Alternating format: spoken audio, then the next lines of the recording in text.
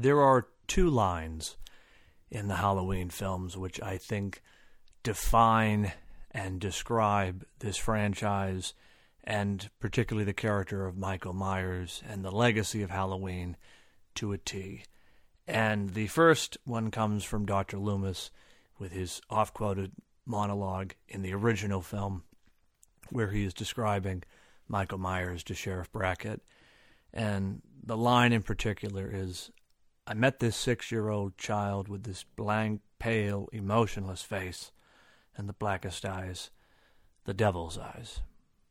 And the second quote, the second line, comes from Halloween Ends, the final film in this series, in this timeline. And this one comes from Laurie Strode, so kind of a perfect bookend of the two protagonists of the Halloween franchise. And this line comes at the end of the film when Laurie is working on her memoir, and she says, "Evil doesn't die, it changes shape."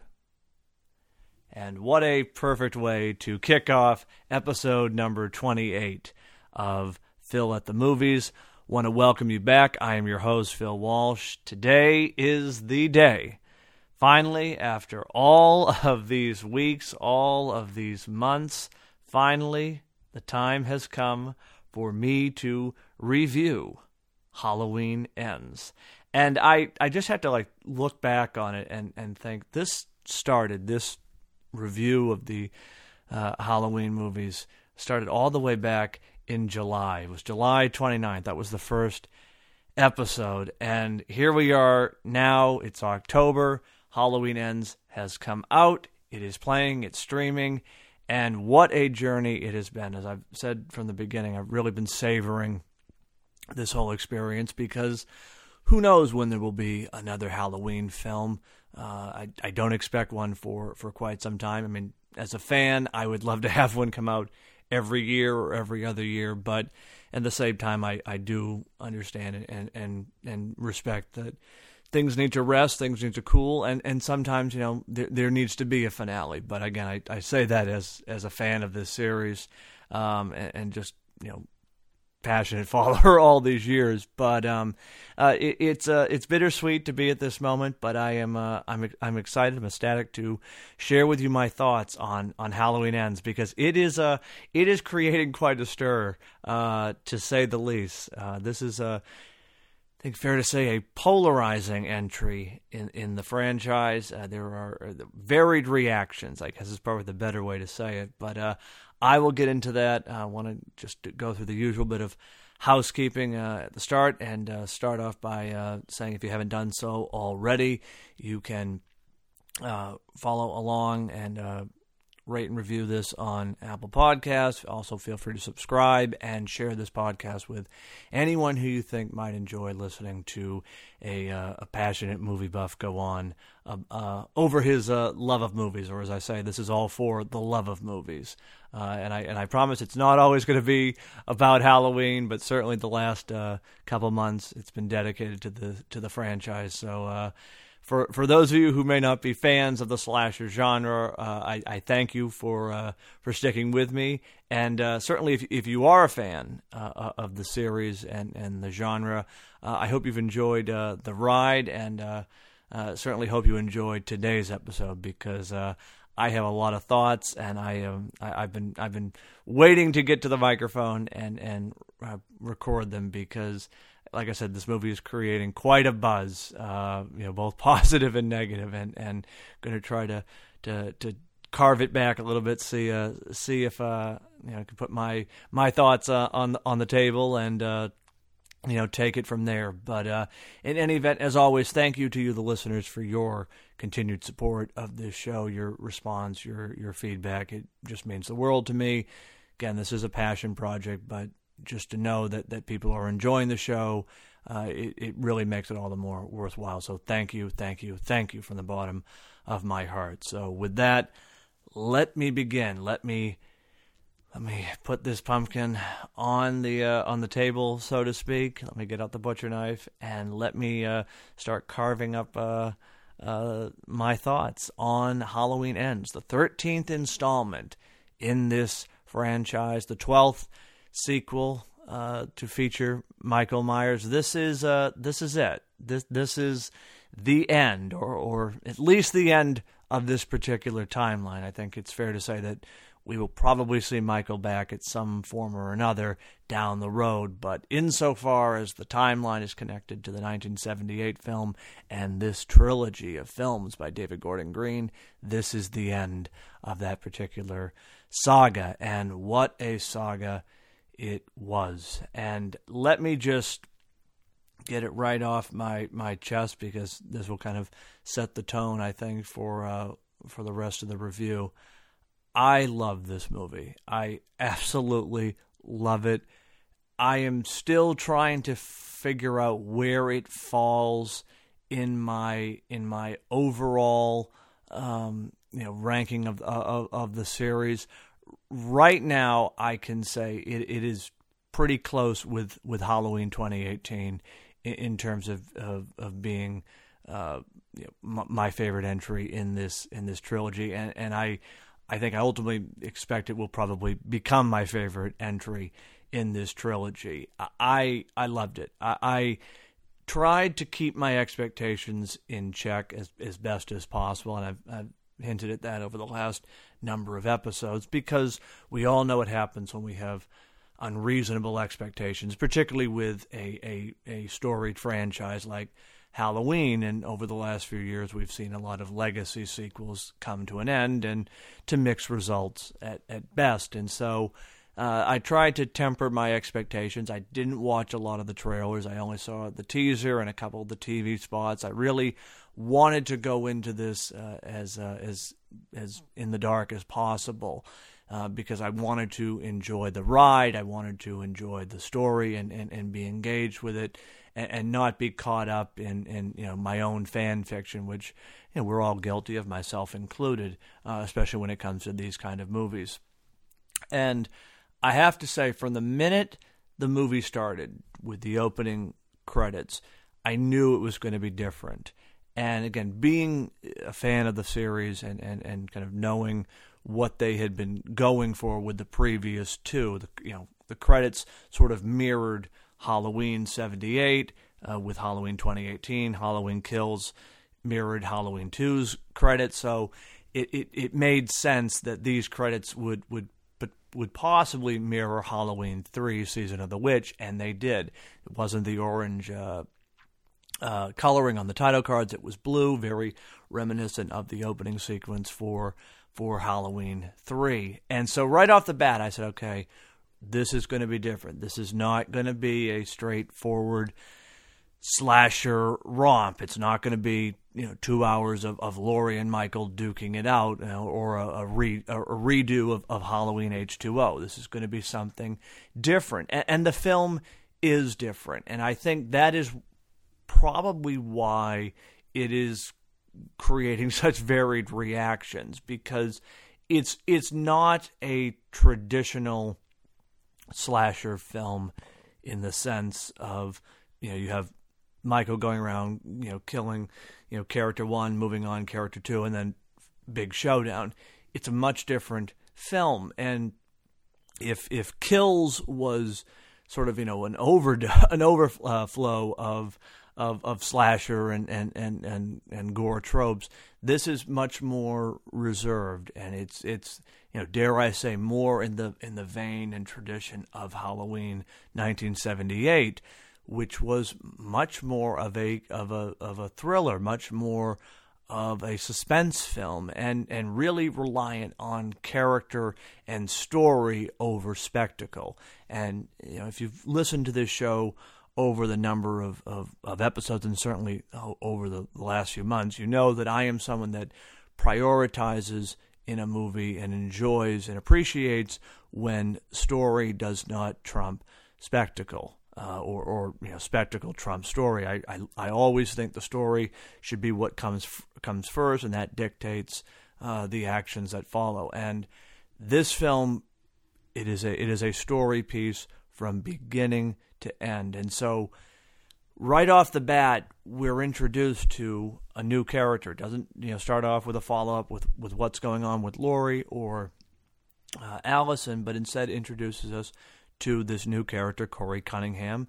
Again, the last name Cunningham, a nice nod to Arnie Cunningham from Christine, a Stephen King book, but also a film directed by John Carpenter. And again, there's a lot of those influences on this film. There's definitely a heavy Christine vibe, and even a little bit of The Fog, particularly with the character of Willie the Kid, the DJ. But again, there's sort of this, sort of a love letter to John Carpenter's other films, and really his signature accomplishment in my book, which is, of course, Halloween. All of that is felt, I think, throughout it. But getting back to the start of the film, we're introduced to Corey Cunningham, and it's right after Halloween 2018, so it's a year later in 2019, and he's babysitting this little boy named Jeremy, and the parents are going to a Halloween party, and then the kid decides to play a prank on Corey. And I have to say, again, knowing that this movie was going to be already going to be different, I'm engaged right from the start. I'm thinking, okay, what the hell is going on? Is Michael going to show up all of a sudden? I mean, because there is this sense of dread and this ominous tone that really is in the atmosphere throughout this movie, and that's something I'm going to really touch on because, I'll get it right out front. One of the criticisms, and I acknowledge it, and I get. I get it and I understand it, is that Michael does not appear on screen for much of the film. He's really more in the shadows or saved for the end. And again, I understand that criticism. I truly get it. But for me, I really felt that his presence was there even when he wasn't on screen. And it's this almost as if Michael Myers has really become this legend, if you will, and that is something that I think, particularly with Halloween Kills, that was sort of missing in a way. And what I mean by that is, through the course of the original timeline, the original series, because of the events of the first film and then Halloween 2, by the time you get to Halloween 4. Michael is already this sort of mythic figure, and just by the nature of the movie, he's larger than life. In this particular timeline, this set of stories, all those sequels, of course, don't exist, and we're only relying on Halloween 1978, which is a traumatic event. It's a tragic event. It shapes Laurie Strode's life, but insofar as the town of Haddonfield is concerned, there really isn't this, sort of ominous presence of the boogeyman, so to speak. And I guess if I would say that was my one issue with Halloween Kills, was sort of the reaction to the town was kind of illogical because, yes, Michael's back and there's terror in the streets, but the town doesn't have the relationship, if you will, with the character that exists, in the other films. And so when we get to this movie, we've now had these horrible events. We've had the original 1978 massacre and then the 2018 massacre covered in Halloween and then Halloween Kills. And so by the time you get to Halloween Ends, Michael is now this mythic legend. This truly is the boogeyman that lurks in the shadows, and his presence is felt everywhere. And it's almost like this creeping virus of fear and evil that is just seeping through the town of Haddonfield. And, again, while, certainly, always is, you want to see more Michael Myers in action in any of his movies. I was okay with his screen time and kind of the way it was handled because, again, I go back to his impact is there. He's there even if we don't see him. And to me, this whole opening sequence with Corey and the babysitting and then ultimately the tragic death of Jeremy, which Corey is responsible for by accident, but again, indirectly responsible for, is is sort of all wrapped up in this feeling of dread and suspicion and this ominous nature that the town is on edge. And the mother even says to Corey before they leave the house that Jeremy's been having nightmares and scared of Michael Myers, and he's hearing voices in his dreams. And so right off the bat, you can see what the impact of Halloween 2018 is on this town, in addition to what had happened in 1978. And so, for me, this idea of sort of evil just manifesting in the air, almost like a breeze, an autumn breeze, was really effective. And I thought, was hit home perfectly and captured in this opening sequence. And then it just carried throughout the rest of the film.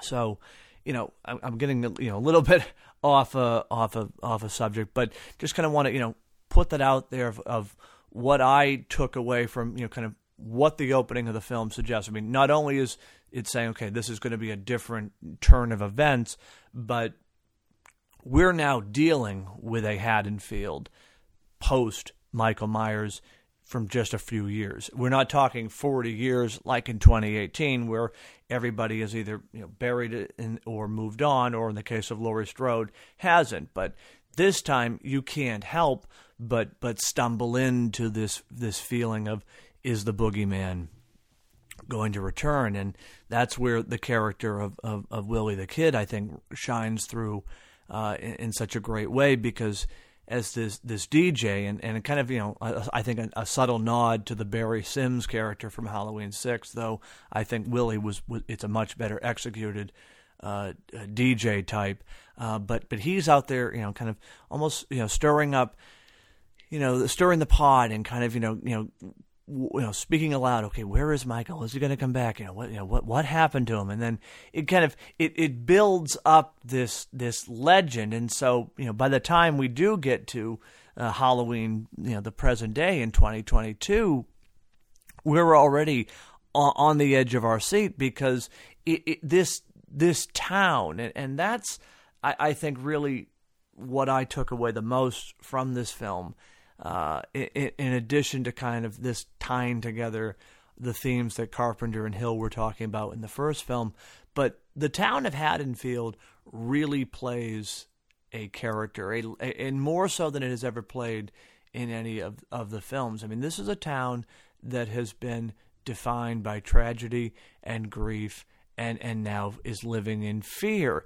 And you can see it in the day-to-day reactions and interactions with people. You have there's a scene where Laurie is coming out of the grocery store, and she's called out by the sister of one of Michael Myers' victims, and it's revealed that she survived, and it's the woman from Halloween Kills who had the fluorescent tube light bulb shoved down her throat. I think her name was Sandra.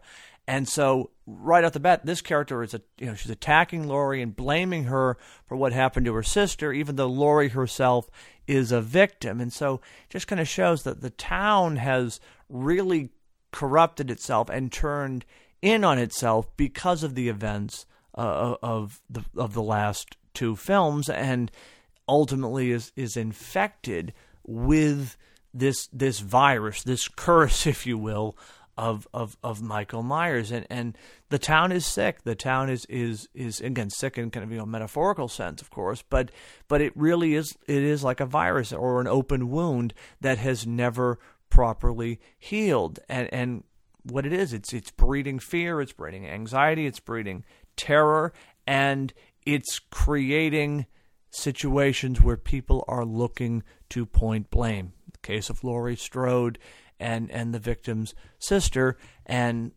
kind of the center of this story, Corey Cunningham.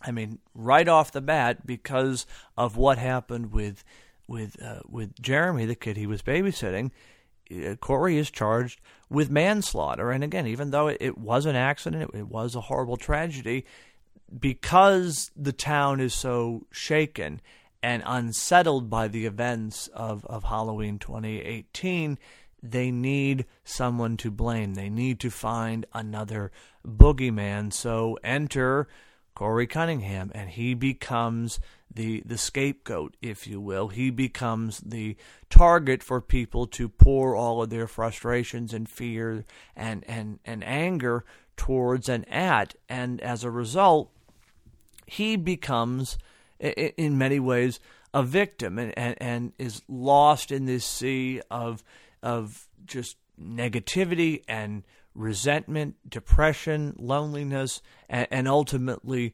fear. And for me, he was really a kind of an interesting reflection to Laurie, because Laurie in this film, has finally let go of the past. She's never fully over it, but she's able to work with her grief. She's able to not let it define her like it did for 40 years, and she's trying to have a, dare I say, happy existence. This is the closest, in terms of characterization, I think Laurie felt to 1978, in the sense of, this is like the closest we're going to see Laurie to how she was before everything went to hell on Halloween night, 1978.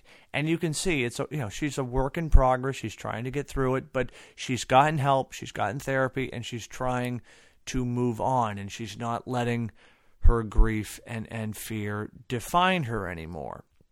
In the case of Corey, he can't help but be consumed by his grief, by his anxiety, by the fear that is all around him.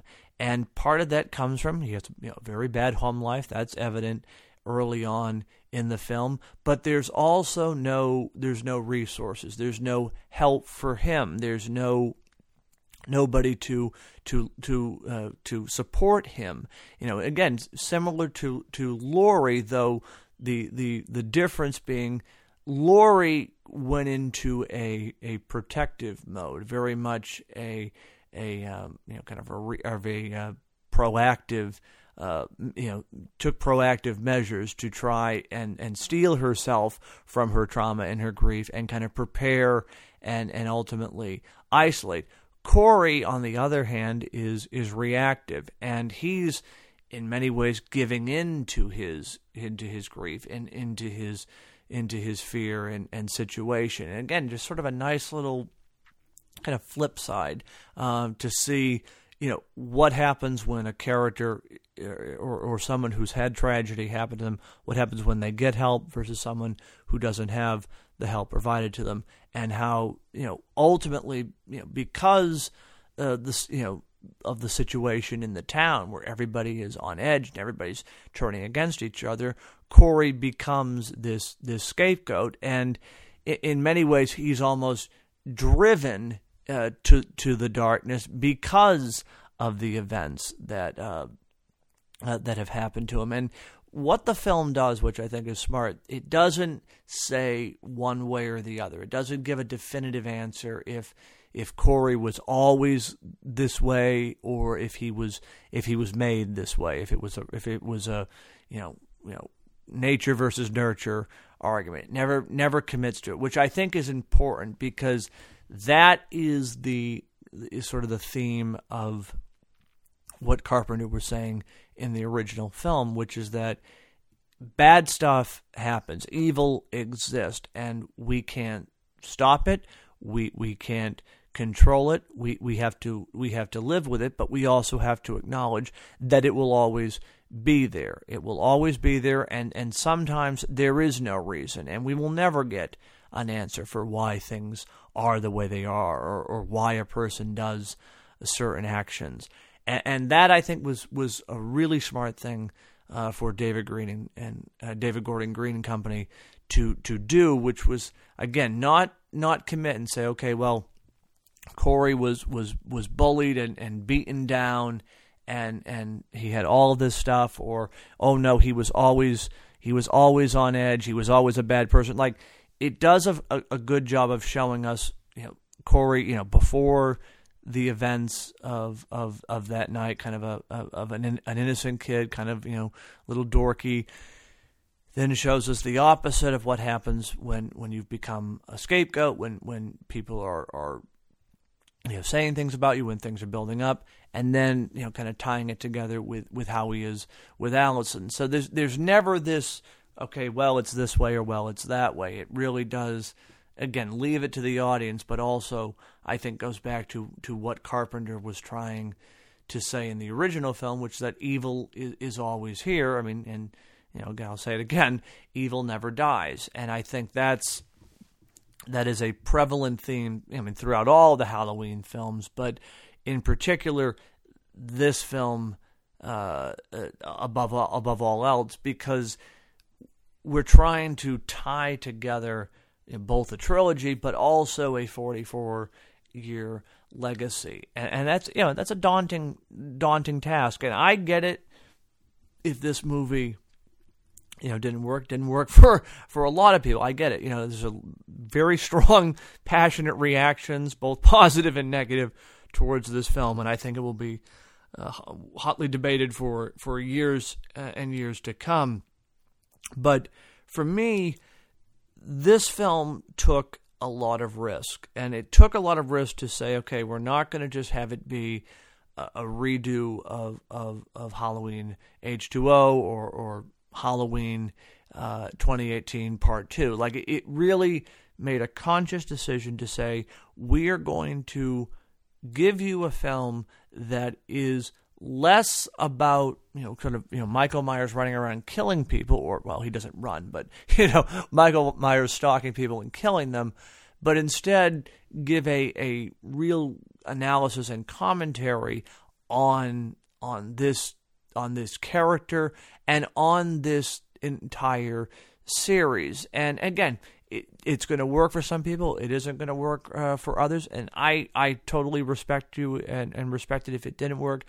But insofar as it, for me, it worked. It worked more so than I ever thought it would, because I think we all have expectations, whether we want to admit it or not, of okay, well, what is this movie going to be? It's called Halloween Ends. So is it just going to be 2 straight hours of Michael Myers and Laurie Strode fighting, and or is it going to be like Halloween 2018? And the way I look at it, David Gordon Green gave us 3 distinct films, and they all tie together. I don't buy the argument that this film feels like a standalone, or it feels out of place in the context of the trilogy. I think all 3 feel connected, because the through line that I see is, this is what happens when tragedy and trauma occur, and this is the aftermath. And each film kind of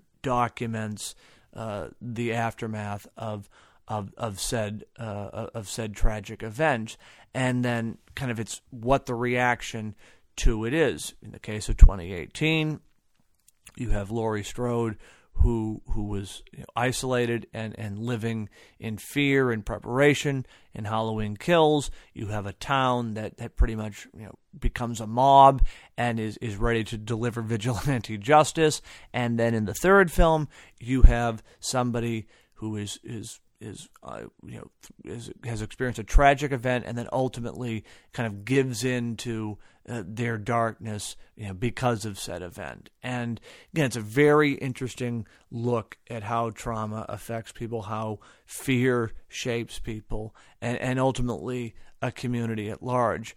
So for that, I just say bravo and props to David Gordon Green and the entire crew and production staff, because they really, I think, told a distinct and really clever tale, which was, again, there's the slashing and there's the elements that are there with a Halloween film, but there's much more to it than that. And I think going back to what Carpenter and Hill were doing in the first film, and yeah, it's a scary movie, it's a slasher movie, but there is something much more. Again, there's something more than Friday the 13th or all the other imitators that came after Halloween. There's something there beneath the surface, beneath the leaves, if you will.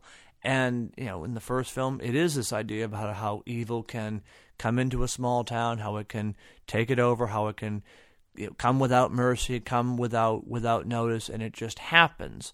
And this film especially, it shows that evil will always be there, but even if you defeat it in some form, it will manifest in another. And that's where I think the character of Corey Cunningham was really a stroke of genius, because we're seeing, as I said, both kind of the opposite of what happens in the case of Laurie when someone doesn't get help, doesn't get any kind of outreach, but also what happens when you allow the grief and fear to consume you. And again, I tie it back to that line about evil changing shape. That is what this film really is communicating, and it's what really Michael Myers is all about. Because yes, there's Michael Myers the man, and he is in this film. He's in all the films, of course, but there's also Michael Myers the myth, and I think that's what is really hit home in this particular movie. You have to confront evil. You have to face it, but you also can't let it consume you. And I think, insofar as the town of Haddonfield is concerned, they have never properly healed. They have never properly dealt with the events of both the 2018 story and the 1978 story. And so, again, it goes back to being an open wound, and if you don't clean a wound, it gets infected, and it eventually consumes the entire body. And that's where we see Haddonfield. This is a town that is not only on edge, but this is a town that is literally tearing itself apart and rotting. And again, there's no compassion, there's no humanity. Again, you take the character of Corey, he is immediately ostracized and becomes a proverbial boogeyman because the town is always looking for someone to blame. And this is something I noticed on my second watch. There's some billboards that are seen kind of in different wide shots in the film, and it's all missing teens, missing people. And if you listen to the exchange between Corey and the homeless person under the bridge, the implication is that Michael has been taking people, killing them, and then presumably taking them back into the sewers to eat them or do whatever he does with them. And that again, first off, showing that Michael is always there and his presence is always felt, but it also shows the lack of compassion and concern in this town where you have missing people. And there's this great opening part at the beginning, this montage, which after Corey has been arrested, we see different events that have happened over the preceding years leading up to Halloween 2022, where every time something bad happens in Haddonfield, certainly starting with Corey, but every time there is a tragic event or a murder or a disappearance, the immediate response is Michael Myers. And again, whether he did it or not is irrelevant. He has infected this town. He's infected their thinking, and they are now constantly wrapped up in this idea of the boogeyman is not only here, he is everywhere. Again, that's going right back to Carpenter's ending, that he's everywhere. He's always going to be there. He's in the house. He's down the street. He's in your neighbor's house. It's like damn it. This is what I'm talking about. Like, this is why this movie resonated with me in such an incredible way, because it just felt so close to what Carpenter was saying in the original film. It did feel the closest to Halloween 78, and I think again, a lot of that, there's lighting, there's mood, there's atmosphere, but there's also the themes, and those themes are explored through the characters and through their interactions. And this wasn't a movie where it was like, oh God, that's a cringe line, like there's no evil dies tonight, every 20 minutes. Like, all these characters felt real. They felt developed. Nobody felt like just a stock character. Like the high school bullies, I mean, those are some messed up band kids, I think, but they all felt real, and they all felt like people in a small town. And I saw this quote from in an article, and I think it was from Richard Newby, but shout out if it was. But he made a great point that none of the characters in this film, none of the citizens of Haddonfield look like they're out of central casting. They all look like real people, and that's something that I picked up on, because, like, again, there's that believability. I go back to what I said in my my review of the first Halloween film, is that you believe in the characters. And again, if you believe in the characters, you're going to believe in the story and in the situation. We've all known, in the case of the first one, we've all known people like Laurie. We've all known people like Annie, Linda. In this film, we've all known people like Allison. We've known people like Dr. Mathis or people like Deb, the nurse who works with Allison at the hospital, or even the bullies. Like we've all had those kind of either experiences or interactions, or we know of them. And having that believability and having actors who look like they're from this town and look like they belong in Haddonfield, Illinois, again, it's the chef's kiss, because it'd be very easy to just hire a known actor or hire a familiar face and just plop them down in Haddonfield. But David Gordon Green really casts people to look real, I guess is the way to say it, look like they're from this community. And that is no more clearer, I think, than in Halloween Ends, where you really get a sense that this is a real town, and this is a lived-in town. It's not just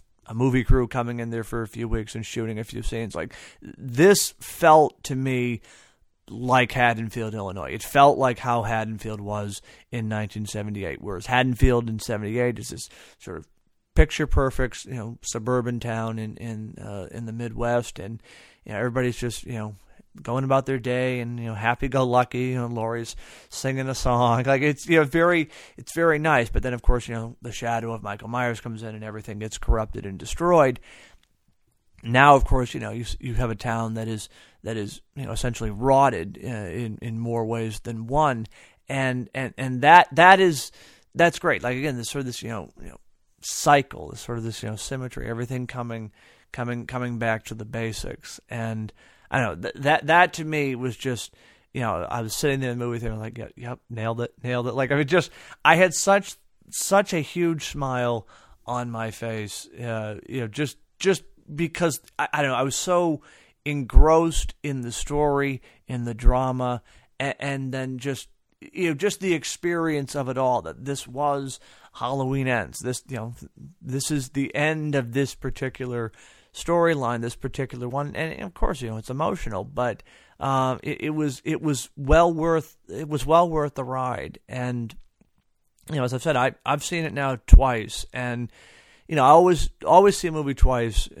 especially when it's something that is hyped like this film, and you of course you don't want to go off of your immediate first reaction, because you got to take time to process it. I mean, I always go back to The Dark Knight. I left that movie theater 10 feet tall and just ready to go, but then of course you always go back to it, and then your original thoughts are validated. But of course I've had some instances where I've watched film, take the Rise of Skywalker, and left that film very happy, then came back to it and was crushed and disappointed. So there is that, it can go wrong, or your opinion can change or be affected. But I have to say, left Halloween Ends, watch of the theater, happy, excited, loving it. Watched it a few days later on Peacock, same reaction. If anything, loved it even more. Because I saw more things that I didn't catch the first time. I was aware of different points, and like I said, going back to Michael, which I know it is a source of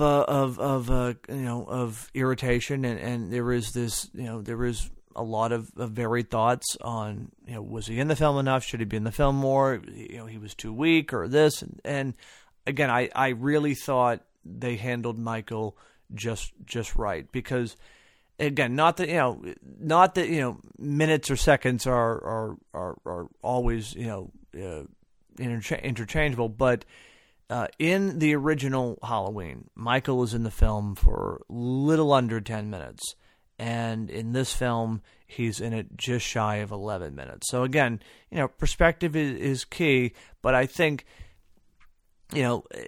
I don't quite buy the argument that, he's not in it enough. I mean, of course, we all want to see more, as much Michael in a movie as possible, but this film I felt did a superb job at showing him even when he wasn't there. We were seeing the effects of Michael Myers even when he wasn't on screen, and so when he does appear on screen, there's an excellent payoff. The scene where he is revealed with Corey was utterly terrifying, because you have this exchange, almost this surge of energy between these two people, where in many ways Corey's looking in Michael's eyes, Michael's looking in Corey's eyes, and as much as you can see into the soul of Michael Myers, Corey does, and I think vice versa with Michael, and that was a I mean, on top of being frightening, was a great way to bring him back. Again, kept him in the shadows, sort of like how he was in the first film. And I like how he really is covered in shadows and lighting in this film. He really is a shape. He really is the shape, or the boogeyman. And I think that was a nice touch, because it really does, again, play on the themes of this movie about evil changing shape, that in many ways it's bigger than Michael Myers, the man, that the myth is what is larger than life and what is everlasting. And so, again, when he was on screen, I thought it was really handled well and effectively.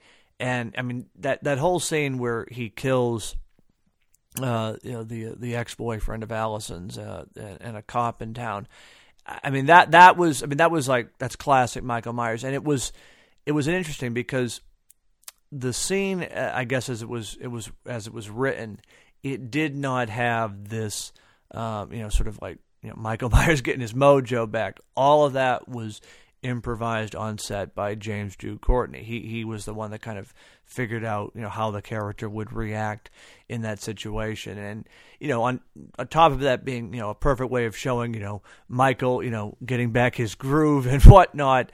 I mean, just shout out to James Jude Courtney. I mean, the guy is fantastic as Michael Myers. I think he might even be the best person to best portrayal of Michael Myers. And I mean, as much as I love Nick Castle's in the original, James Jude Courtney has really had a chance to take this character, as much as you can call him a character, and really develop him and really give him a personality, without revealing too much, without peeling back the mask and exposing the enigma. And I think he really, this again, I think was his best performance, because it really, I felt kind of tied back to Carpenter's. Again, where Michael is when he's there, but when he's not there, he's lurking, or his presence is being felt. And again, it's right there in Haddonfield. It's right there in dealings with Laurie. And that's really what I want to focus, I think, a lot of this on is I mean, damn it, this was, I mean, in addition to being bittersweet, because this is Jamie Lee Curtis's final time portraying Laurie Strode, I thought this was her finest hour as the character. She left nothing on the field, and she delivered a powerhouse performance, and it's such a layered performance, because you're dealing with someone who was both trying to heal, but there's also that moment where it could switch. It can almost go back to the old Laurie that we saw in 2018. And I don't. It was such a touching and powerful performance, because you can see that this is a character that is trying to move on and is not letting fear and the thought of Michael control her. And it's interesting when you sort of look at the town of Haddonfield. As I said, the town plays a character in this film. The town is rotted to its core. The town is an open wound because of Michael Myers.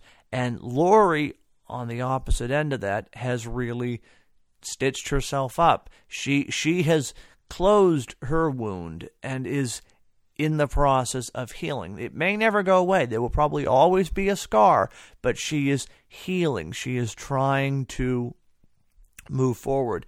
And I think it, again, shows in parallel how even as Laurie is trying to move forward, the town is almost dragging her back. And that's where Corey really, I think, becomes the great focal point, because he is the connective tissue between Laurie and Allison, Haddonfield and Laurie, and then ultimately Michael Myers, Haddonfield, and Laurie. He really is the trigger and the cause that brings all of this into action. And I think that was a smart focus. It wasn't just Michael is going out again for some reason and killing.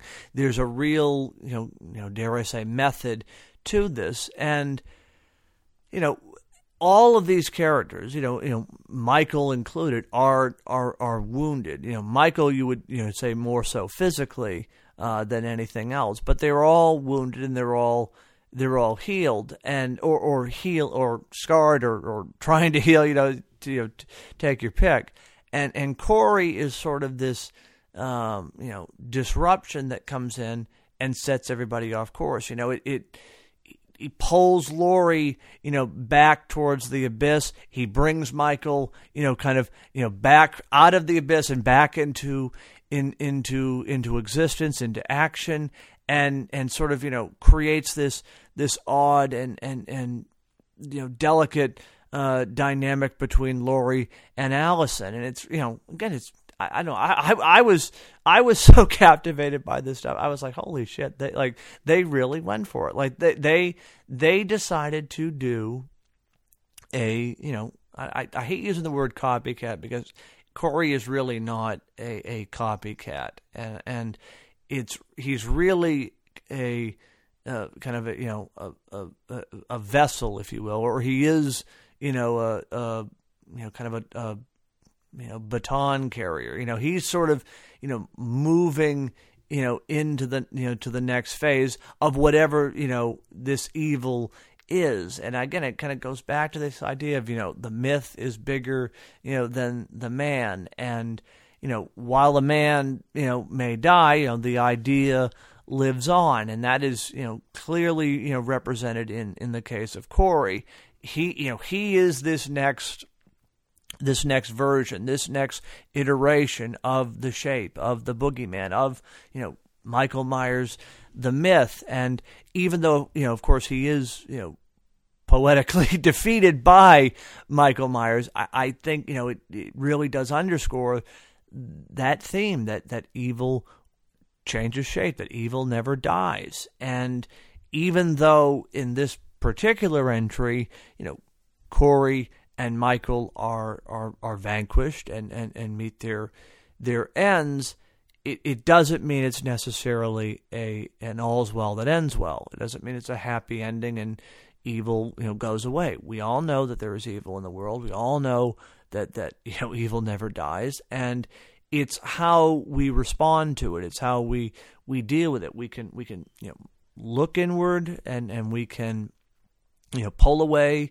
like in the case of Haddonfield, or we can try to sort of live with it, acknowledge it, but not let it consume us, not let us define us, like in the case of Laurie. And I think that's a really interesting case study for this film, is that it really shows you that it is unhealthy to live with these fears and these terrors defining and trying to control your life, when in reality you have to learn to not let it consume you, but also acknowledge that you have to heal.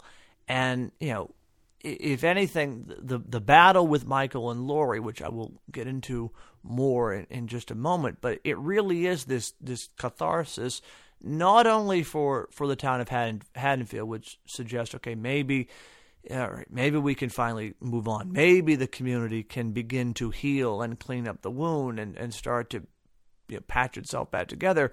But it's also a catharsis for Laurie, where she is truly saying goodbye. She is truly moving on with her life by saying goodbye to her boogeyman, by vanquishing her monster. And it's again, it really is something you don't see much in a horror film, particularly with a slasher, where there is almost this odd sense of ominous hope.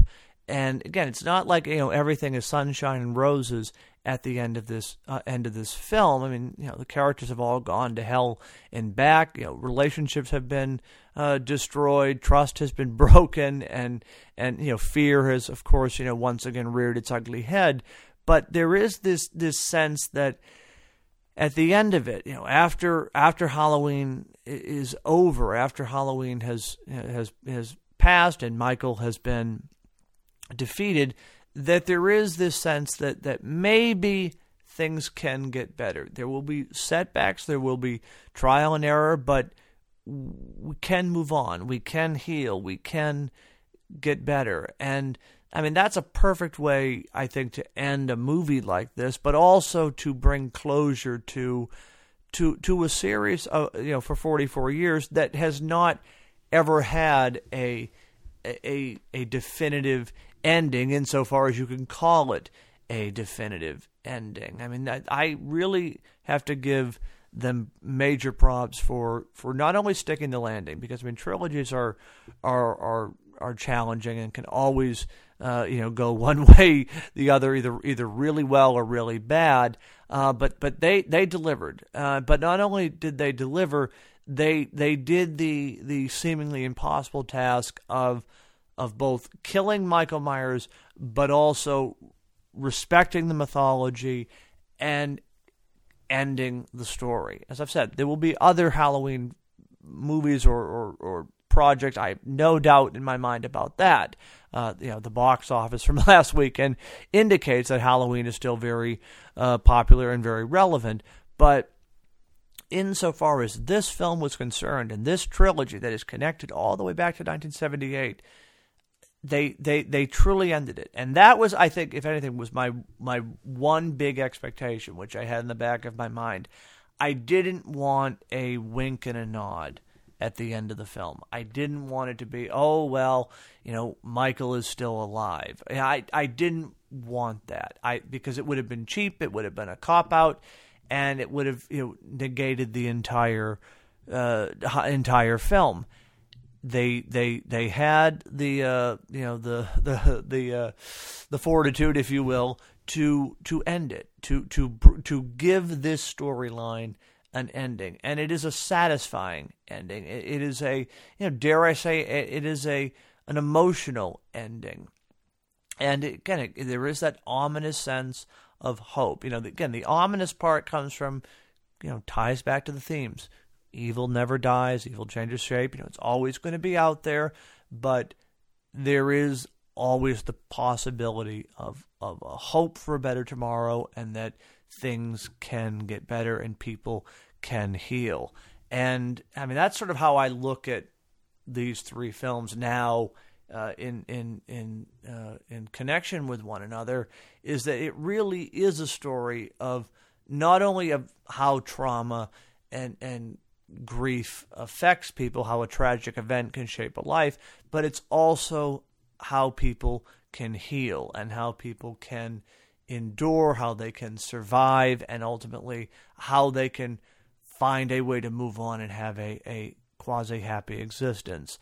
And I mean, that's the beauty of horror. That's why I love this particular genre, and that's why I love these kinds of films, because you can explore all of those themes and all those emotions, in addition to the stalking and in addition to the killing and all the other tropes that come with these films. But dare I say, this was, I think, the first Halloween film since '78, certainly of the sequels, but to really have a real heart and beat running through its story, and to be tackling such themes. Again, it's not just about a guy in a mask running around and killing people. There's real world reactions, there's real world implications, and there's this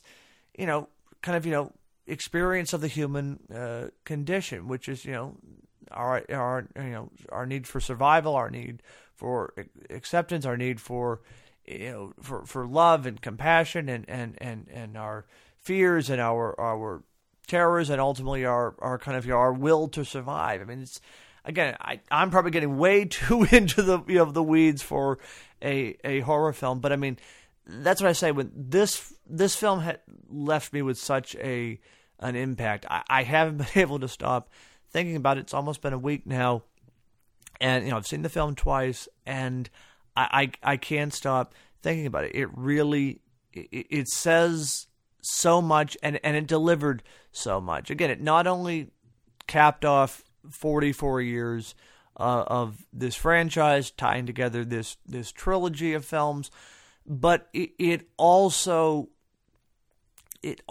told a story that felt worthy of the Halloween franchise, and worthy of what Carpenter was doing all the way back in 1978. As I said at the start, story is important to me, and there's a real story going on in this movie. As I would really sum it up, as it's a town trying to heal while confronting the forces of evil, which inevitably rear their ugly head when you least expect. And that was sort of another thing I really appreciated, was how each of these characters in this movie, when they're at their lowest point, has a confrontation or an interaction with Michael Myers. And he's really, again, it's this idea of him, he's this looming presence behind all of Haddonfield, behind all of these characters, and he's the boogeyman.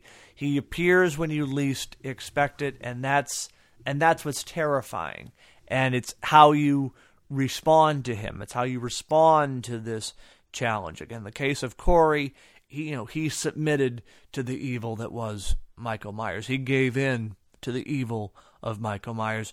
Laurie, on the other hand, fights back and ultimately defeats the evil of Michael Myers. Again, I really see Laurie and Corey as mirror and kind of opposites of each other in this story, and really, I think, enhance the overall themes and narrative in a way that couldn't have been done if it was just, okay, it's 4 years later and it's Halloween night and Michael's going to pop up again. Like, I really think it was bold to take the story in this direction. It was a first for this franchise to really kind of put an emphasis on an entirely new character and to follow his journey. Again, running parallel with Laurie and Allison, but that took a lot of guts, and again, it's not going to work for everybody, but for me, I really think this was a huge hit, and it just worked. It worked because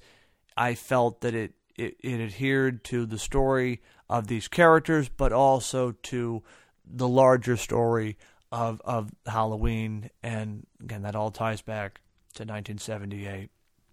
So I realize I have gone a little bit over than what I wanted to on this particular episode, so I won't talk your ear off for too much longer, but I will just give you some kind of final thoughts on this particular film. As I said, I think this was Jamie Lee Curtis's strongest performance as Laurie. I think it's her best performance.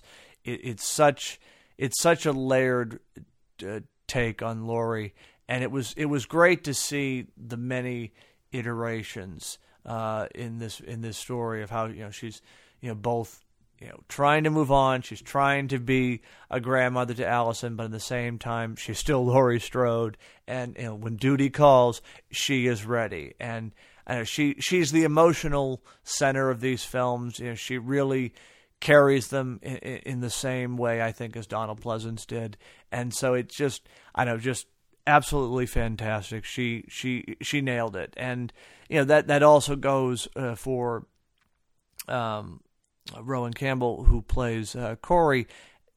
Just a tortured performance. It really is. And it's dare I say sad, because we are watching a character descent into darkness. And I know there's some comments, he didn't have an arc, or it really wasn't fulfilled, but I thought he served the story well, because as I said, not only is he the connective tissue, bringing Laurie and Michael back into confrontation with each other, but he really represents what can happen when a wound, if you will, metaphorically, goes untreated. He is that end result. And again, it ties into that theme that there will be other forms of Michael Myers. There will be perhaps another Michael Myers down the road, and you have to be on guard and you have to be prepared for it. So I thought he was utterly fantastic in this film, and really I was surprised, because especially when you're bringing in a new character this late in the game, there's always that tendency, maybe it might be too much, but I thought he worked, and again, it worked because it was the story, and the story was served. Again, wasn't just spectacle and action. There was a story, and I think that's what helped drive it home for me. I mean, what else can I say? I mean, like I said, I get the criticisms. I understand that this movie did not work for everybody, because it is different. There is a weirdness to it. It is very psychological at points.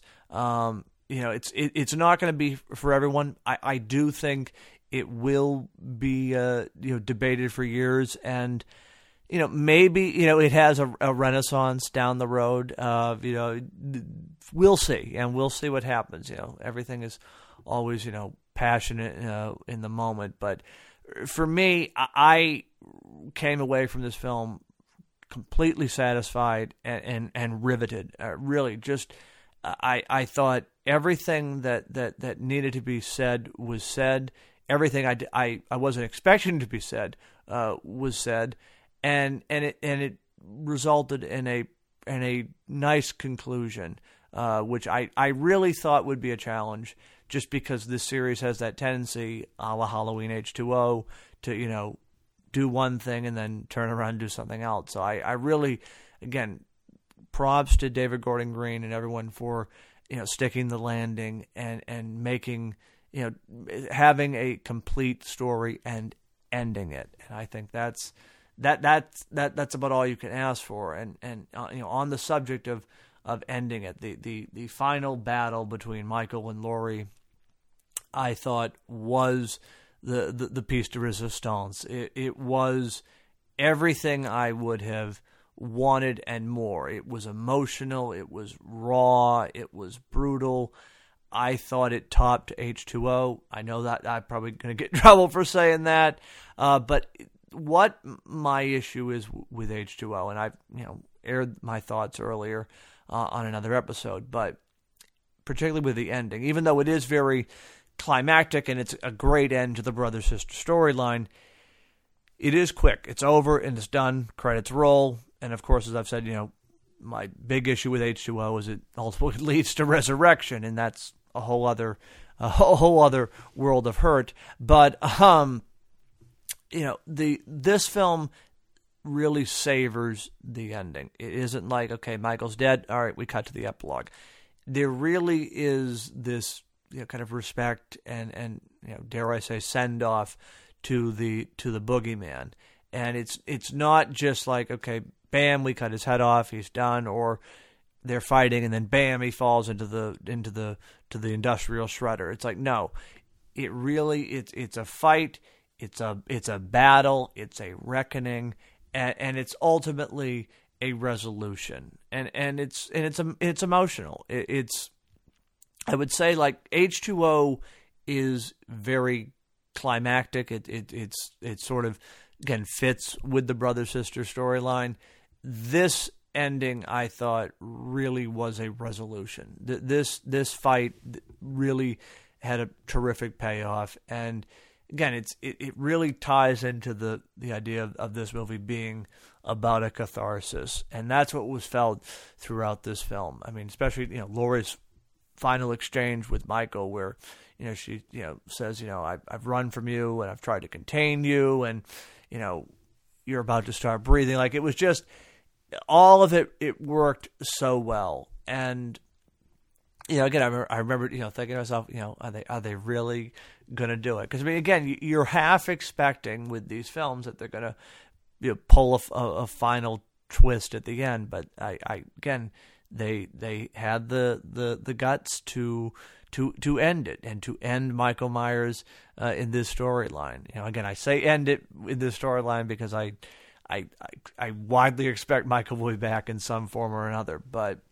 in this entry, this is it, and I left totally satisfied, totally riveted, and I mean, I can't wait to watch it again. Like, it really had that kind of an impact on me. I think it's probably going to become one of, if not my favorite sequels in the franchise. Which, again, 2018 has always been up high on the shelf for me, at least over these last 4 years. And just the way this film explored the themes and the tones of the entire franchise, how this really was a kind of an examination of the legacy of Halloween, it really resonated with me, and it stayed with me. Again, I can't stop thinking about this film. I've enjoyed talking about this film with everyone, and it really was a payoff. I mean, it was easily my most anticipated film of the year, just because of my love for the franchise and for the characters. And so, again, you always go into these things saying, okay, this could go really good or it could go really bad. Fortunately, it was the former, and I'm just ecstatic for that. And for those, if the movie didn't work for you, I get it. I hear your concerns, and there's always another one. That's how I said something the other day. This won't be the last Halloween film. Michael, I'm sure, will be back. But on that note, let me just give any final thoughts on this ending. And I mean, it really is. It's everything you could have hoped for. Everything was on point. The lighting, the direction, the cinematography. I mean, Carpenter's score, dear God, that was utterly fantastic. And I think probably the best of the trilogy, and some of his best work to date. It was really, again, playing into the themes of Halloween, the musical themes of Halloween, and then just kicking it up to an 11. I mean, especially that fight sequence with Michael and Laurie in the kitchen. I mean, that was Pete Carpenter right there, absolutely. But again, why did I love this film so much? I mean, one, I have this, love for the franchise, love for the characters. So, I mean, it's, I'm going to always go into these films, wanting to enjoy them, just because, I'm a Halloween fan. And, there's only been a few that have really bummed me out and disappointed me. Some are good, some are okay, and some are really great. But certainly comparing it, to Kills, which I love Kills, and I'm always the first to try to defend it. My reaction when I first saw Kills was that, it was good, but 2018 was better. Ending with ends and leaving the theater, I was like, oh my God. I mean, it was just on a whole other level. And again, I think because it was so different, it was so bold, it was a unique twist on the legend and on these characters that, I'm always going to, appreciate something like that. I mean, different is not always great when it comes to movies and creative choices. In the case of Rob Zombie's Halloween 2, we won't go into that. But I mean, sometimes taking a swing and it can backfire. But they really took some risks with this film, and I think it paid off. I mean, I find it's a triumph.